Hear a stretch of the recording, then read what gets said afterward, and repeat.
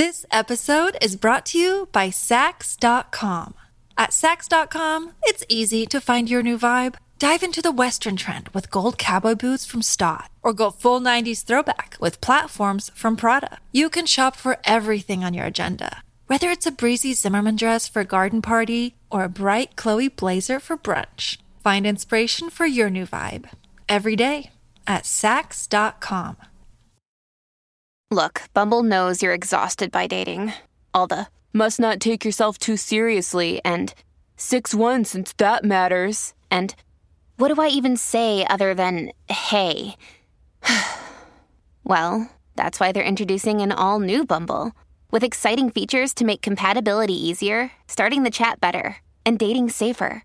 They've changed, so you don't have to. Download the new Bumble now. This episode is brought to you by Reese's Peanut Butter Cups.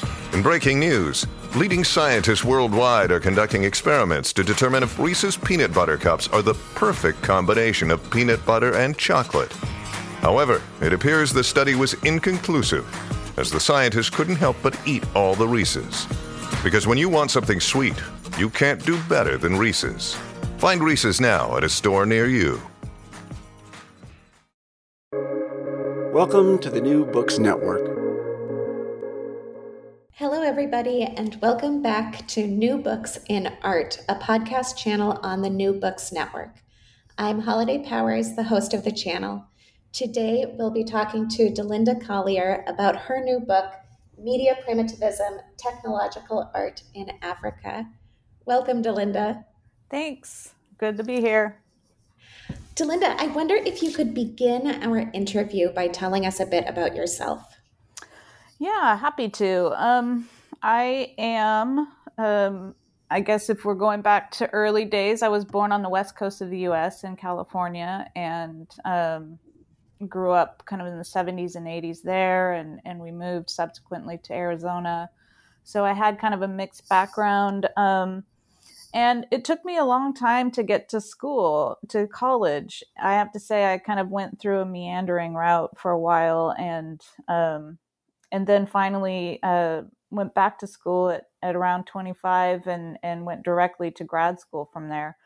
I'm very much driven by ideas, and so that was when I had discovered that I could interact with ideas, is when I got interested in college, and eventually got my PhD. And it was because, I had been thinking a lot about my family history, which my mom is South African. And for a long time, I was investigating what that meant and what my family history was on that side. And that's what really brought me to an interest in South African art, was when I figured out that there were a group of artists and a whole movement in South Africa on anti-apartheid art, that I really began to be interested in art history and began my research there, and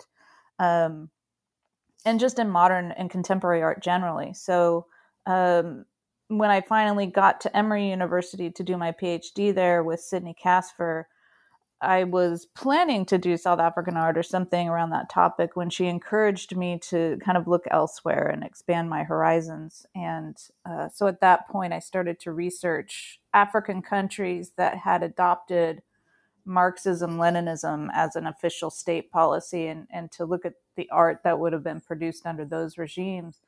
And it led me to Angola. And so my first book was about Angolan art and socialism, and how those ideals of socialism proceeded historically into the contemporary moment, and what parts of those aspects of that art were preserved and which were discarded. And so my first book was on Angolan art, and kind of following the history of some of those movements throughout the 70s and into today. And so this second book, I think, was following up from a lot of what I had started to investigate in the first book, which was how do media shape ideas? And, it occurred to me that contemporary African art is most often spoken about in terms of its content and its themes, and hardly ever in terms of its medium.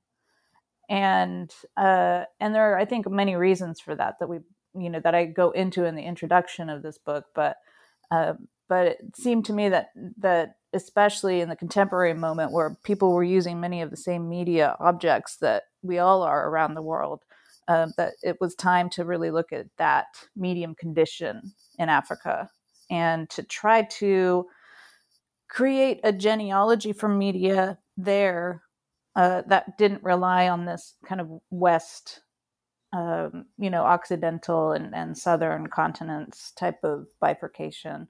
And so that was kind of the overall aim of the book, but it comes from a kind of a long investigation into genealogies and histories and movements.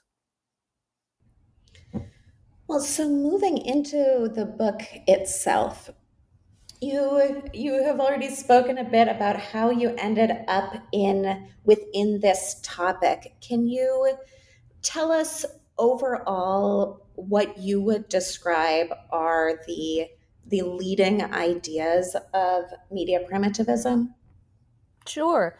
It was, I was taking on 3 fields, and it was in the introduction is when I do most of this work. The 3 fields would be African art history generally, and media studies or media theory. And trying to braid together those 3 fields in a way that focused on medium. So what is medium in art history generally? What is medium in African art history? And what is medium in media studies? And, focusing on why do those things, why are they so different in each of those fields? Why are the definitions of medium different in those fields? And what I kind of arrived at was this idea that medium in art history is just a vehicle for meaning, right? And in media studies, it's much more prominent, and it actually shapes the meaning in certain ways. But again, in African art history, it was more of an anthropological model where, they have a very loose definition of medium, or it really doesn't concern them as much as the content or the social aspects of it. And so the primitivism part came in because there was a sense, or there's an overall stereotype in media studies and in art history generally, that that Africans are without mediation, that they are pure, that they, that they have a much more direct relationship with the earth, that there's a direct relationship with ideas and spirituality. And along with that kind of naivete that's read into those things, it's said that, or there's a stereotype that they're always the anti-mediation. And so in media theory, for instance, Marcia McLuhan, one of the big figures of media studies, would always position what was happening here in terms of its our hypermediation in television and radio and all of the ways that was warping our mind. He would always pose that against the primitive African. And again, all of those things are in quotes, primitive being in quotes. But that was what he had to do to kind of create that theory, was to say, okay, what is the unmediated person? And what is the person who doesn't have that influence over their minds? And that's I mean, it's typical in media theory to always have that kind of straw man for the argument. And often it's an African of some sort. Sometimes it's an Asian. And so I was getting to that notion of, the reality of that, but then also what do African artists do with that? Not just with that history of the stereotype, but also how can we build a genealogy for media within Africa that does attend to the indigenous, articulations of philosophies of art. And so it was, after kind of building the introduction about, how these things have been stereotyped in these fields, then the rest of the book attends to exactly how Africans or African artists do this, and how do they identify their work, and what does the genealogy look like for them. And so in the chapters that I tried to dispose of all the stereotypes and then go into what exactly the genealogy is being built within each of these media. Within your introduction, you lay out some of the really important themes and concepts that you then talk about over the course of the book. Could you define some of those for us and tell us about some of these big ideas, like the fetish within your work? Yeah, the fetish, and this was something, all of these, I have to say, primitivism, fetish, all of these things are really problematic terms. And so a few people have asked me why I even named the book Media Primitivism, because primitivism itself as a word has come in and out of history as a really kind of a negative term. And so fetish, primitivism, these terms, I'm looking at those anew because I think there is unfinished business in those terms. And so it's a risk to take up those terms again because they are so racist. But it was my argument that those still haven't been spent and they haven't been debunked in terms of media theory and some parts of art history. So fetish, this was a moniker that was used in the early days of exploration to sort of explain objects that mediated a relationship between European traders and African traders. And so at first it was just a pidgin term that everybody could use to talk about things that were being traded. And much later, William Peets, an art historian in the 80s, wrote a series of really brilliant essays describing the fetish and its nomenclature, where the word came from, and his argument that it comes from Portuguese petiço, which means to make, and that this was positioned by the Europeans as a way to, or increasingly it became an accusation that Africans worshipped things that they made, which of course was very anti-Christian for the Portuguese. And so throughout, though, I wanted to return to this idea of the fetish because it in a lot of ways still exists with us today, in that these objects that are in between kind of mediate our relationships. They mediate large relationships between countries and cultures and peoples, but they're also very much present in our personal lives. So things like cell phones, things like computers, these are fetish objects to the extent that they are pidgin objects. They don't belong to any one culture. They belong to an in-between culture because they are mediating.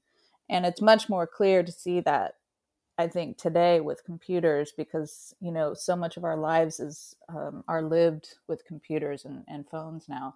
And so it was a good time to revisit that. But I try to make clear in the introduction that it's a racist term. It was one that was created initially to communicate, but then increasingly throughout the slave trade, it was used as an accusation of people being anti-Christian or also being totally illogical and, again, unmediated, not understanding what mediation is, and so on. And there was an important book written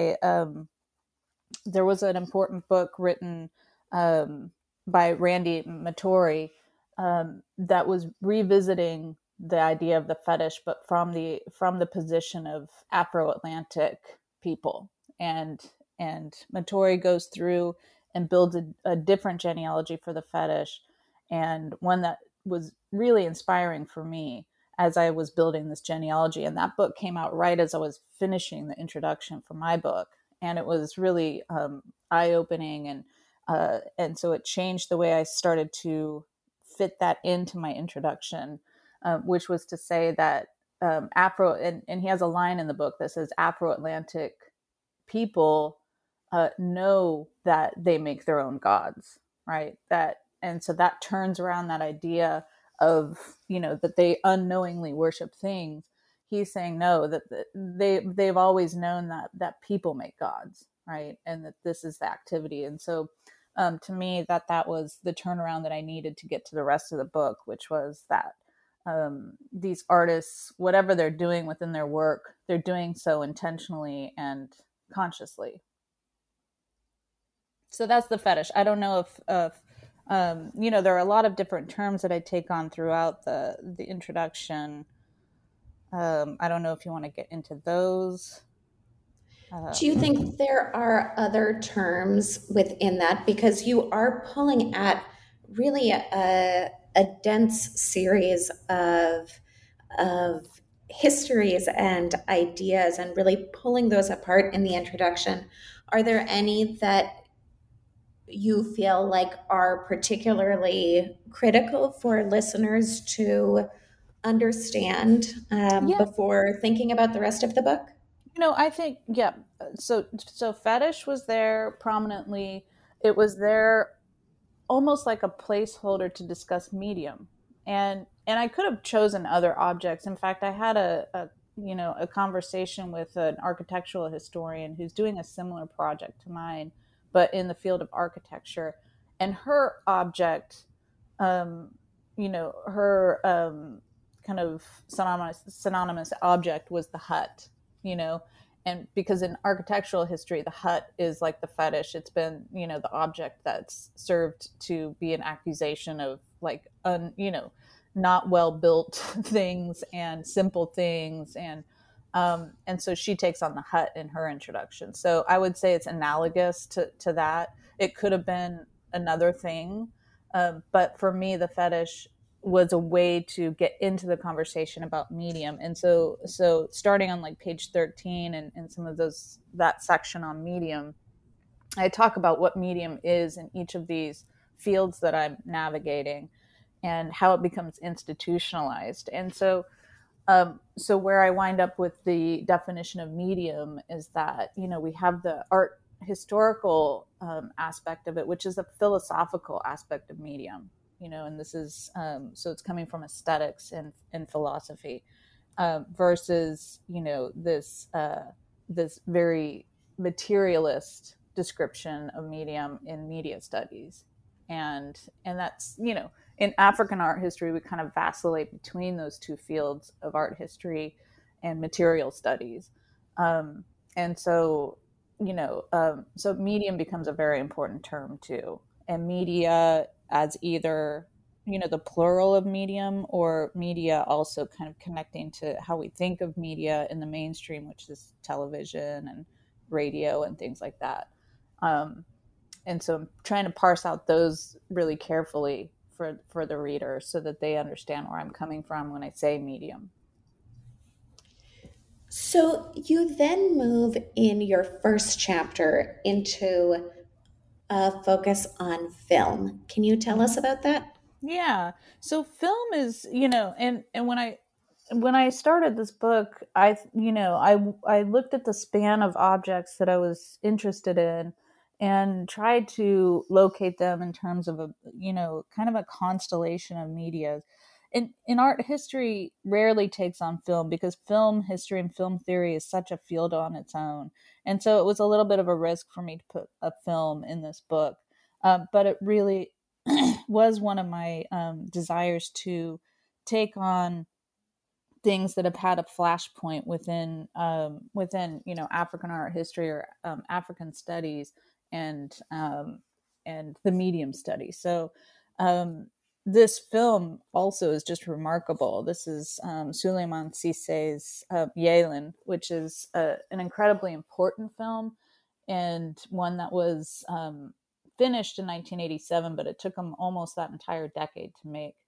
And Cissé in this film kind of abandons his social realism that he had been doing during the 70s and early 80s and goes into and makes a film that's allegorical and takes on a 14th century tale.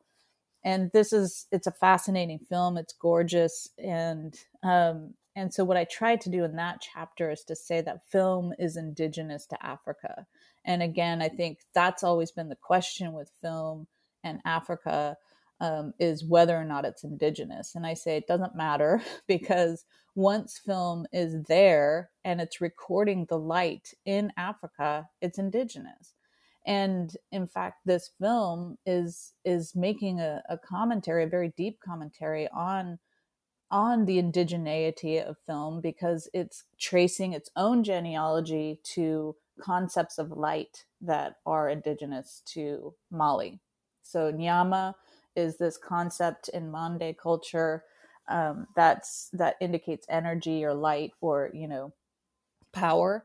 And it's very much thematized in Yalen. And that title, Yalen, is light in Bambara. And so what Cisse is doing is this very clever, it's a moral tale and it's a parable that he's telling, but it's also very much pointing back to the medium of film itself, which is a medium of light. And so he places, and even the way he was making the film, putting the camera in the middle of the desert without any kind of external lights, for instance, he's recording that light in Africa, in Mali, and allowing it to kind of shape the film instead of vice versa, right? And so it became a really good way to enter into the conversation of what does it mean for a medium to be indigenous, and when does that happen? When is it important that it happens? And what kind of conditions have Africans and African artists done to kind of shape these media? And can you just elaborate a little on that question that you're highlighting about why that question of indigeneity is so important here?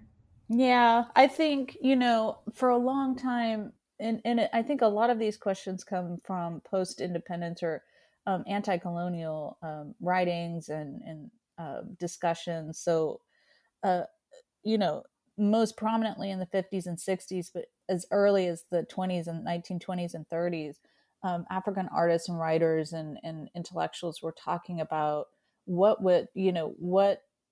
types of media that they should engage in to bring about a return to indigeneity, right?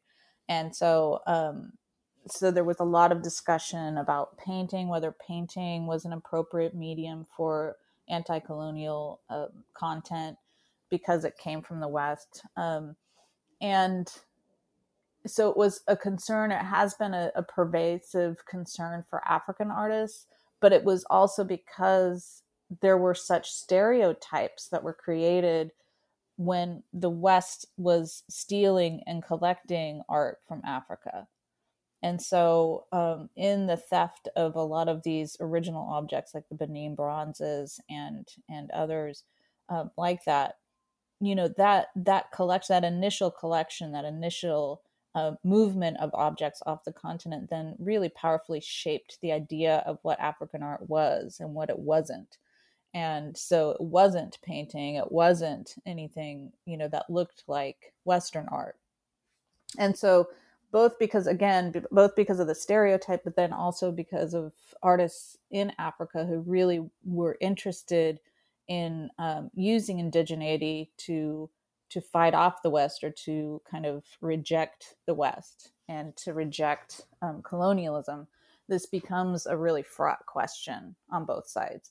And so I think it still exists today. People all the time ask whether, in our field, I think in African art history, there's a long-standing kind of unspoken rule that certain things are inappropriate to study, and other things you need to, kind of do your field work to get to the real African, or the quote unquote real African art.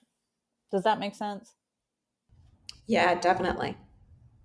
This episode is brought to you by Saks.com.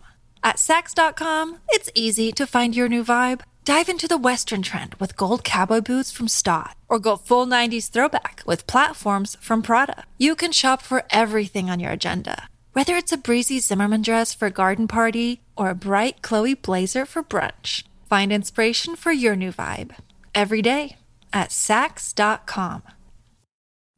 I mean, it raises all of these incredibly important questions that I think come up certainly with students in classrooms, but that you can also parse within the larger literature. And so I think your way of approaching this question of indigeneity is really important, but also really thoughtful. Thanks. Yeah. Yeah. It comes from my own kind of trajectory in the field and having come up against some resistance in what I've wanted to study. But, and I always tell the story of one of the first pieces that I wrote, or I don't even remember if it was a reaction to a piece I wrote or if it was at a conference, but somebody had made the poke about those of us who sit at desks on our computers studying African art. As if, that wasn't good enough. Right? And that stuck with me because I'm like, oh, that's the way we are taking in the world these days. Right. So even in my first book, in the introduction, I say in my introduction, I first came across these images sitting at my desk in Atlanta,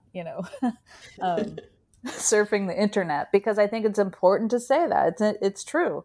It's true that, and it's true that field work is something that not only is getting harder to do because there are less funding structures for that, but also is that the appropriate way for us to think about African art as this separate field from ours, and that exists elsewhere, so that's the other aspect of medium that I talk about throughout the book, is this idea of an elsewhere and over there, and this big space between us that just doesn't exist anymore. If I can WhatsApp my artist friend in Zambia, and have them respond in seconds, there is no field of African art, if that makes sense, And so I wanted to talk about it in a way that pays attention to that, but then also respects that there are huge differences and there is still that geographical space.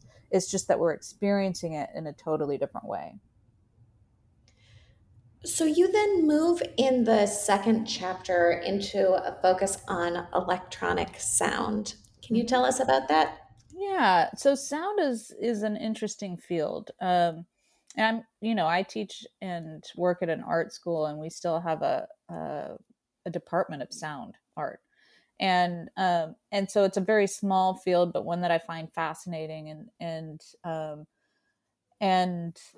also one that had, its own genealogy pretty clearly spelled out as coming from, a set of French intellectuals that were working with electronic sound in the 1950s. And, in the early 2000s, there was an article that was written about Khalim El-Dab, who was an Egyptian artist, and he just recently passed away. He was very old when he passed, but, declaring him actually the first electronic sound musician or sound artist. And this caused a kind of a wave in the field, because everybody was now interested in who this person was. And this was, because it was really upending this long history of a French genealogy to sound art that was very modernist, very much about isolating a pure sound, much like, we talk about Mondrian or other modern painters as isolating colors or bringing about a purity that was without representation. So a pure experience of the medium without the representation. That was very much how sound was being discussed until very, very recently. So with Khalim El-Dab becoming like the center and kind of becoming the father figure now of this field, what would we do with that content? Because his content, or the way that he was creating sound, and he was very clear about his own history and his own genealogy that he was creating. He's, very decidedly saying this is coming from Egypt, and this is a kind of a practice of sound that we've had all along without the electronic aspect of it. the idea that sound can be detached from its carrier or its medium is something that trance is all about, and that so his first gesture to go to one of these czar ceremonies, which is an all women kind of a healing ceremony, where people get together and they kind of get into these ecstatic states, and the person leading the session will heal the afflicted person, right, with sound. And it's very much said that this person is possessed by another person's sound or energy or vibration. And so that is what he does his first electronic piece based on a recording that he took, I guess, quote unquote, you could call it in the field, right, because he went from his radio station to this other neighborhood and recorded this and brought it back to the radio station, and then fiddled around with the sound and kind of had it bounce off the walls and do different reverb effects. And because of that post-production aspect, this is what people call the first piece of purely electronic sound. So, and he's a musician, and there's also a long-standing kind of there's a long-standing debate within the field of sound of how much it is or it isn't connected to music. Yeah. So how much is sound detached from its carrier? And I get into that history of Egyptians' uses of floating sound or detached sound, and this long history of electronic sound. But it was also just a fun story to write because Il-Dub came to New York in the 50s when John Cage and Martha Rosler, all of these artists were in that milieu, and he was there. He was with them, and of course, just like so many other non-Western or non-white people who have been written out of histories or just have never been written into the history, I think is a better way to put it. He was forgotten, but it was because he also rejected that. I think there was a part of him that he wanted to return to music and to the composition and to the entire symphony. And he didn't really, until, the few years before he died, he didn't really think that those experimentations were that important, And I think it wasn't until he realized that it had shaped so much, or that what he was doing was so much similar to and prior to the sound art in the 1950s, that he realized that these were really important pieces. So he worked with some scholars to kind of get them re-recorded and distributed. So it was just a fun story to write too. It was one of my favorite chapters. After that chapter, your next chapter continues with sound, but then moves into songs. Can you tell us about that? Yeah. So continuing with this relationship between sound and the song, or sound and music, what is a song? What really makes a song a song? It's a recognizable melody. It's a line within the song, and that becomes kind of key to the other subject of this chapter, which is intellectual property. And the difference between a folk melody and one that's copyrighted or one person's melody. And this comes up in this another pretty famous case of the song that becomes The Lion Sleeps Tonight, which all of us know, and you'll probably get it stuck in your head after this. But this song that was originally written by Solomon Linda, who was a mine worker in Johannesburg in the 1930s. And he was a part of a band, or a part of a singing group, a choir group that was, these were kind of competitive choir groups that formulated. It was a culture that formulated around the mines, and so it was like these all male groups coming from the villages, the working villages, but also choir music from Zululand, from the Eastern Cape and other parts of South Africa. And so it was recorded under Mbube was the original name of the tune that was recorded, and it was one of the earliest recordings of Black music in South Africa. So it also, this chapter goes into early recording history of the music industry in South Africa. And it was recorded and got into the hands because this is the early days of world music. And so these records circulated around the world, and it got into the hands of Pete Seeger. And he, the famous folk singer, the leftist socialist folk singer, and he sang it. He took it and he adapted it and sang it. And then a bunch of other people, it's the story of how this one seed tune kind of gets picked up by various people here in the US and then ends up as this very famous, most recorded song, The Lion Sleeps Tonight. And its story through, Disney taking it for their production of Lion King and all of those things. And so the chapter takes this history on through a sound artwork that was done by a couple of South African artists who did a sound installation using various snippets of all of the versions of this song. And they programmed a computer program, which is Max MSP, which is a common digital programming platform. And they programmed it to take all of these pieces of the song and kind of find self-similar aspects of it until it returned to the original version. And in a pretty, elaborate act of programming and collection. And Julian Yonker, one of the artists, he took, he found all of these pieces by downloading them over torrent networks, which are these, file sharing networks. And those were built very specifically to bypass intellectual property and copyright. And so it's about the copyright, it's about song, it's about the folk melody, and it's about the family of Solomon Linda and the fact that he died very poor. He sold the copyright for that song for a very small amount of money.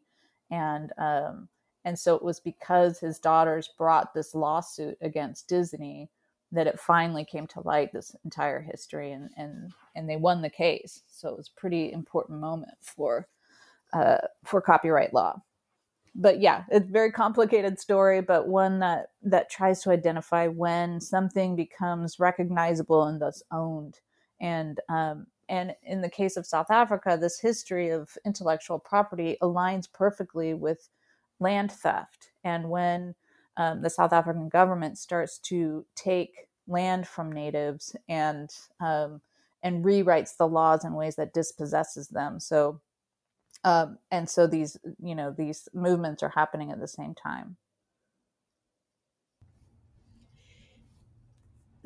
The next chapter then focuses more on location and installation. Mm-hmm. Can you tell us about that chapter and the piece, the central piece that chapter revolves around? Yeah, so this central piece was by James Webb, and it was, it was a piece that he worked on for a long time. The Black Passage, and it was inspired by a few things that he told me. It was Black Orpheus, or the Orpheus story of Greek mythology, but also mining culture, and then visually it was inspired by Casimir Malevich's The Black Square painting from 1913. And so visually, if I can describe it quickly, it's an installation. This is James Webb's installation. You walk into a tunnel that's, about 15 meters long, and it's black. It's totally black inside. The only light that obtains in the passage is at the very end, where there's a set of speakers, very large speakers on casters, on wheel casters, and it's backlit. So all you see is the light coming from around the back of the of the square. So the black square then becomes those speakers at the back, and those are playing very, very loudly. The recording that he took of a mining elevator descending into one of the deepest mines in South Africa, Western Deep, and it's very loud. And so you get the sense, or he's trying to amplify that effect of being in an elevator, in a mining elevator, which very few of us are going to ever hear or be a part of, right? Because this is an intensely difficult job that people are doing in South Africa, and they're still doing that, where they descend, a mile down into the ground to work out gold. And so this entire setup becomes a discussion of,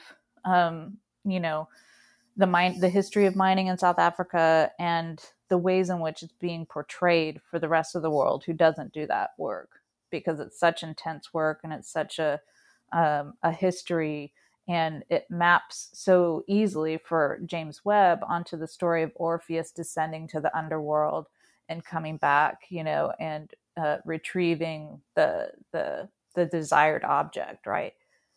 Yeah, so it's an installation artwork, and I do talk about the history of installation art, which is a mixing of sound and image, and so this is in a way kind of expanding beyond just sound and just image that I've talked about in previous chapters, but talking about the combination of those things to create an experience, and in this way a hyper mediated experience of the mine. And writing that we, and by saying we, I do that on purpose, the we that never goes into the mine. And James Webb is a white South African, so he very much understands that he isn't the we that goes to the mine in South Africa, because that was very pointedly forced upon the black laboring male body in South Africa historically. And so part of what he understands of this is that this is an overcompensation. And so this very loud experience that he's trying to get the viewer, the experiencer to take part in, is that overcompensation of the representation of the mine, right? Because that's impossible. It's impossible to represent the mine. And so it also goes into the attempts historically to do that, which is like photographs of it, films of it. But since there's a lack of light down there, it's been historically hard to take pictures. It's also, not allowed, because companies don't allow you to take pictures down there, and they don't want people to know the conditions. And so it does talk about the limits of what we can represent, and the limits of empathy when we talk about, workers and being aligned with workers. It talks about the limits of that even. And so, very much takes on that history of a moment with Malevich's painting, where he declares representation is almost dead, right? By putting this black square up and saying that all representation is for luxury and, the bourgeois class, and we ought to eliminate all representation. In chapter 5, you then move into electricity and energy. Do you want to tell us about that chapter? Yeah. So again, following on the past chapter, talking about representation and those things not being enough for things, we move into this discussion of a piece or set of pieces by Jean Kantambai Mukendi in Congo. And he's an artist who found his way to art through the field of electronic engineering. And his father was an electronic engineer, and his mother was a secretary, and both of them worked for the mines and in Congo. And Congo, the story of mining is much the same as it is in South Africa, where it's intensely exploitive and has been the cause of countless lives and traumatic histories. And so Mukendi is, very interested in taking that history back for Congo and beginning the work of repairing and healing from those histories. One of the things that he started to do, and one of the reasons he started to make these installation pieces, or kind of sculptural pieces, I guess is a better way to put it, was that he was teaching people around him how to safely hack into the electricity grid in Congo, because in many places around the world, when people can't afford to pay the state or to pay state entities to hook them up with electricity, they just simply, hack or put their wires into the system themselves. And it's dangerous, obviously. So what he was doing was to say, this is how you do it carefully. This is how you do it safely. So he's essentially teaching his neighbors about voltage and how to ground something properly, and all of the different permutations of how you can wire something to something else. But then in the process becomes, more deeply interested in the conceptual issues around energy and how it's produced and what that means. And he does all sorts. He's kind of this math whiz. He does all of these calculations about people's access to electricity seems to map exactly onto their lifespan. And he calculates people's lifespan by their access to electricity, and shows that these things are all related, and they all speak to the failure of the state after colonialism. They speak to the post-colonial condition in Africa in many ways. And so he's also saying we need to return to a different type of energy, that one that takes into account the human, one that doesn't extract, but instead produces and is respectful to human bodies and human people. And so a lot of these machines that he was building around 2010 were, he would have food in jars, for instance, decomposing and producing their own electricity from the decomposition and wiring those and showing the effects of those, and really getting to like this organic and, again, indigenous understanding of energy, something that was closer to the earth, closer to the people, and less about, going and pillaging and taking out from Africa. And so, in more recent work, he's poked fun at Tesla and has built, wire models of Tesla cars, because he's also really interested in how what he calls the greenwashing movement of how, battery powered cars are said to be the kind of future of clean energy. But he's saying, it still relies on extractive economies of lithium, and those are just as destructive as these other economies. So he's an interesting artist, one that's still kind of active on the circuit, but doing just really incredible things with, again, not representing electricity, but actually using it and showing it and having it course through his pieces. The book then comes back to digital film. After starting with film, you end with digital film. Can you tell us about that? Yeah, this is a film, Pumzi, that was directed by Wanuri Kahiu, and first kind of shown on the circuit in 2009, and it was, it's a short film. It's about I think 12 minutes long, and it's interesting because, again, I think to a certain extent it's pretty clear what the film is about. It's about it opens in this history, or this museum of natural history. That's clear that and it makes it clear with the shots that the world, or the alive world, or the natural world is dead, and that everybody's kind of living in these pods, and it's futuristic, but it's also dystopian, the way many science fiction films are. And but it's set in Africa. It's set in East Africa, and it's Kahiu herself is Kenyan, and so she's really setting it in her own place, in her own country. And it becomes also a parable and a moral tale of what happens when you expend the earth's resources and you don't care for it. And it follows the story of a young girl who leaves the pod to go save the earth, essentially, to go save the seed. And so it's very much representational. And, for a while I debated whether to even include this film, because it is so thematic. but then realized, that this is in the age of ubiquitous media. And by that, I mean, all of us are, and I do mean the majority of the earth now are using digital media for communication and representation.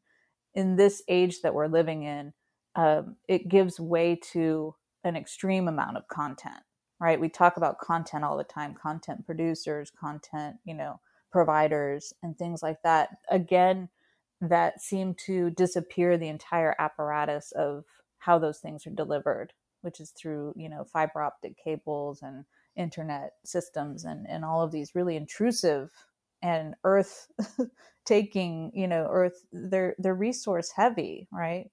Server farms. We talk about how much energy, streaming films take. I think there was a huge topic about that at the beginning of the pandemic, that Netflix was taking more energy than most countries, a lot of small countries. So it talks about a little bit about that, but then also just the history of the green movement in Kenya and various historical figures who attempted to save forests there, and the Mau Mau rebellion, and a lot of that history there, the history of the environmental movement in Kenya, and winds up kind of discussing light and digital light again to bring us back to a full circle from Yalen, the first chapter on filmic light. So now we're into digital light, and just winds up kind of almost like a plea to pay attention to these things. And then the afterword goes into that, which I was writing right as we all shut down into the pandemic, right? And it was becoming clear how fraught our world had become in many ways. So it was a kind of a low note to wind up on, but also one that I think for Kahio, who's so committed to environmental issues and to empowerment, especially of women and girls, that was also a call to action in a way. And I mean, at the end, within your conclusion, you do also address that fraught moment, but that sense of everybody being so interconnected. Yeah, exactly. And that, there was, I think that, for me, I had experienced such a powerful, realization that all of it, the same way that we all are connected through digital networks, we are all connected through disease, in quite a literal way. I was watching as one country after another, was going through exactly what we were going through, and just seeing on the television, again, a very mediated experience, but seeing everybody wearing the same masks as I was, and that we were all going through this together, and probably because of the same networks that we all shared. Like we are one species, right? And this is something that Kahio talks about quite a bit in her chapter, is this, or in that chapter that I wrote on her, was cross-species love. What does it mean for a human, like the protagonist in Pumzi, to care for the seed as if it were her own child, And so a cross-species love that's required, but also one that caused the pandemic, arguably, right? That we can't think of ourselves as kind of the lords of the earth, and that we're here to extract things and we're here to consume things, but instead we should think about these kind of old ideas of the ecosystem and cybernetics. I discussed cybernetics at the end of that chapter too, and some of those early arguments that humans and systems are the same, and we ought to act that way, Well, Delinda, we have taken up a lot of your time. Can you tell us, just before we sign off, can you tell us what you're working on now? Yeah, I've been in recent months working on cyber or crypto cultures, and to a certain extent NFTs, but I know that's a little bit of a fraught term for a lot of people, but just different ways of creating artwork, but also networks through crypto cultures, and connecting even crypto cultures to cultures of the Afro-Atlantic, and to various ways of obscurity and hiding, but also of creating networks that sustain and help one another. So yeah, so I, beginnings of projects, but little articles here and there on that. Oh, that sounds wonderful. Well, Delinda, thank you so much for joining us. Thank you. This has been a pleasure. Take care.